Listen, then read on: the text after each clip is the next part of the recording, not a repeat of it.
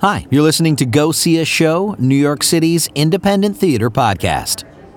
I once again had the pleasure of seeing a new production by a new group of young artists just out of school, this time presenting Shakespeare in Queens at the only recently renamed Court Square Theater, just off the 7 train in Long Island City. I sat down with the producer and a few of her fellow actors after a recent performance. I'll let them all introduce themselves. Take a listen. Okay, we're going to strike that from the record. So, welcome to Go See a Show. I have one returning guest, but I'm going to start with the person who is kind of at the helm. You're going to end up talking a lot. Just deal with it. Obsessed. Welcome to the podcast. Let me know who you are and what you did on this production of Twelfth Night. Hello, I'm Olivia Webb. I am the producer, and I play Viola.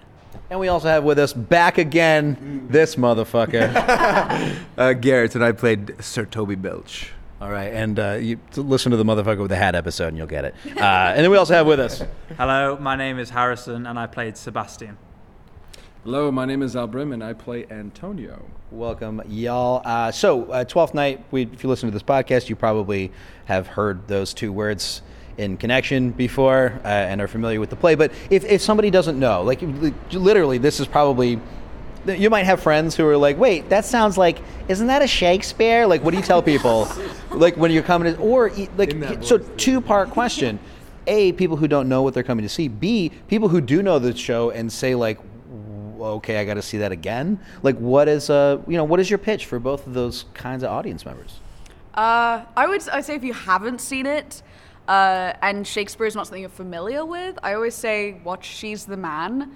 It's an Amanda Bynes movie, and it's not the greatest movie, but it's fun to watch. But it's based around the very basic plot of Twelfth Night. If you've seen it before and you are like, why? I think every adaptation of Shakespeare should be different because it is taken. Unless you're seeing the same cast over and over and over again, it should be different. And we've definitely taken a couple of twists. We've cut it very differently. We've not done the whole show in its entirety. It's a new director. Like, I think you always have so much to learn and enjoy and see, and each time you see, even if it's the same show, it over and over again. That's a great answer, because that's what I really enjoyed. I mean, obviously you're brilliant, Olivia, so I'm gonna, but seriously, it's what I really enjoyed about this was the level of simplicity that you brought to the staging of it. That is the most glowing review I could possibly give, because I feel like so many Shakespeare shows, it's like, well, we gotta have this big rotating set, and if we're here, we gotta have this whole stage built for that place, but then we're over here, so how do we?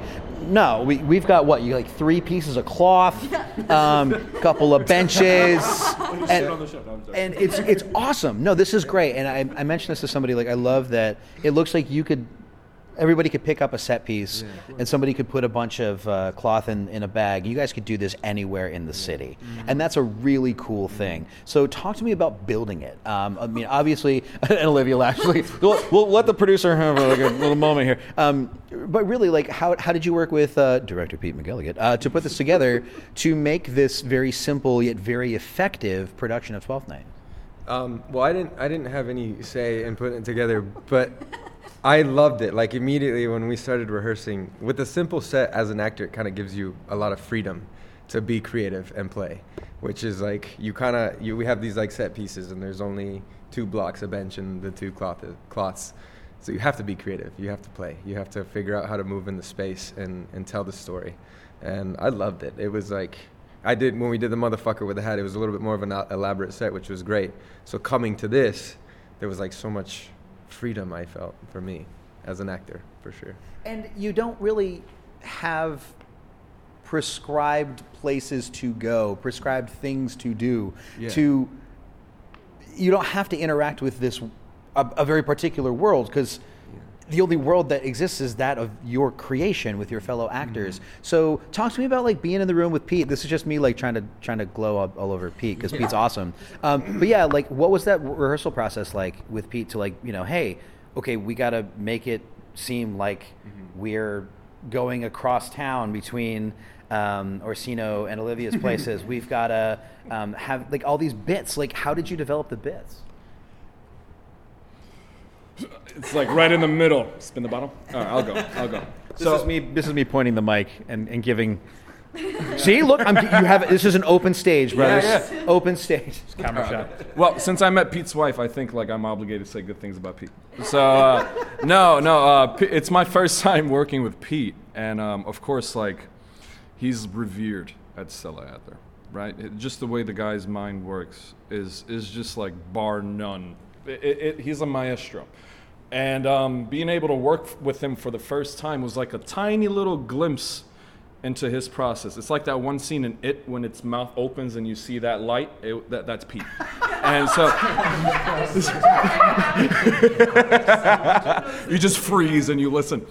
And it's just like his mind buzzes all over the place. And he'll look at you, and right away he knows he knows what makes you tick, as an actor. And he's so subtle about it. And he's so freeform about it. And he's so mellow about it. He gives you that freedom to work. And as you can see, like with our performances on stage, all of this is because of like the permission we've gotten from this one dude. And it's amazing. Now, as far as the set pieces go on stage, to harp on, what you said before, I destroyed the stage a couple of times. Yeah. I pulled down like the fabric. Yeah, I pulled down the fabric. I was that dude. That's why there's like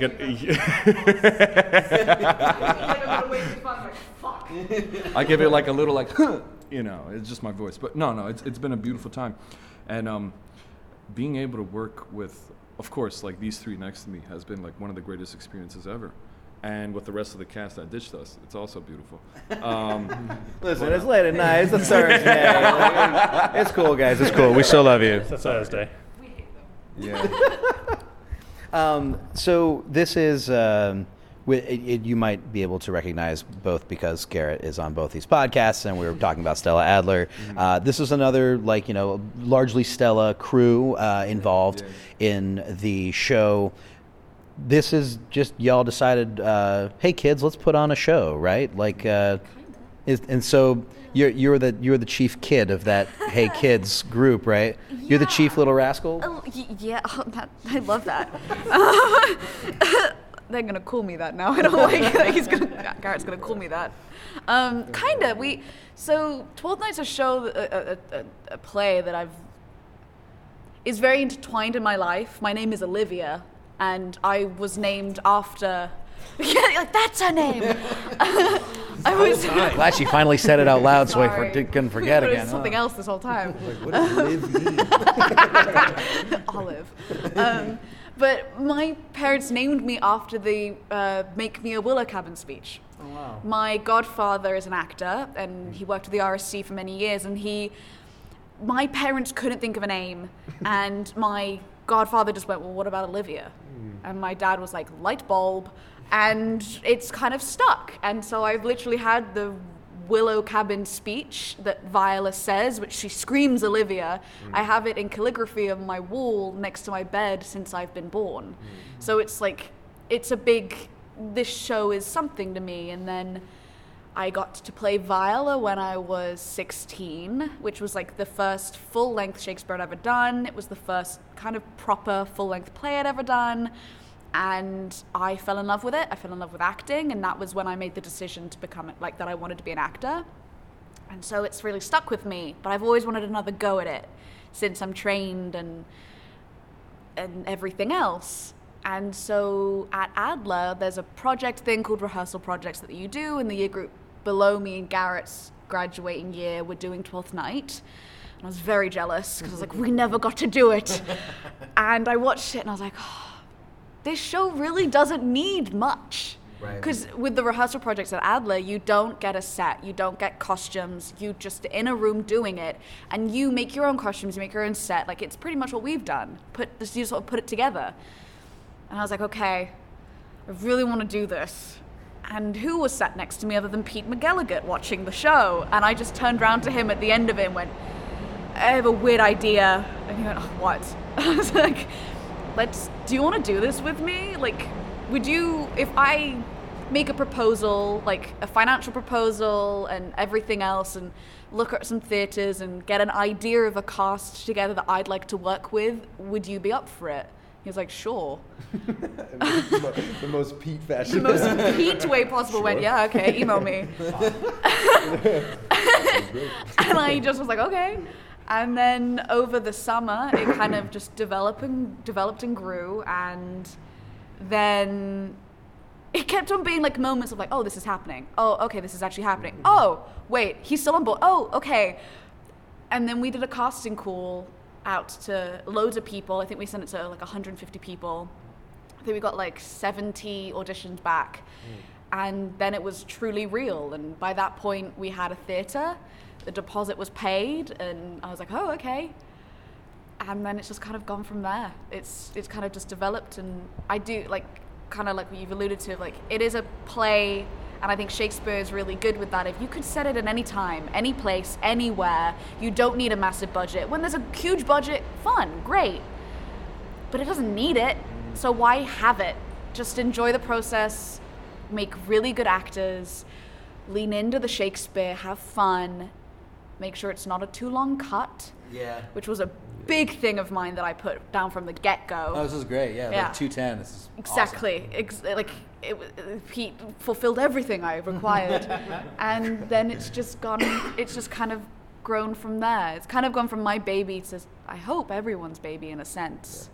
Yeah, So yeah. Goo gaga. Goo gaga. Was this your first time with this material, gents? It was my first time with Twelfth Night, yeah.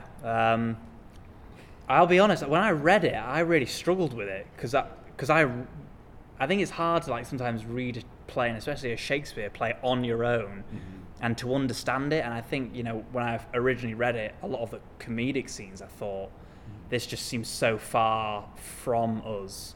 And it goes back to that thing before, and I think it goes into the simplicity thing. It's like, how can we make things accessible for anyone?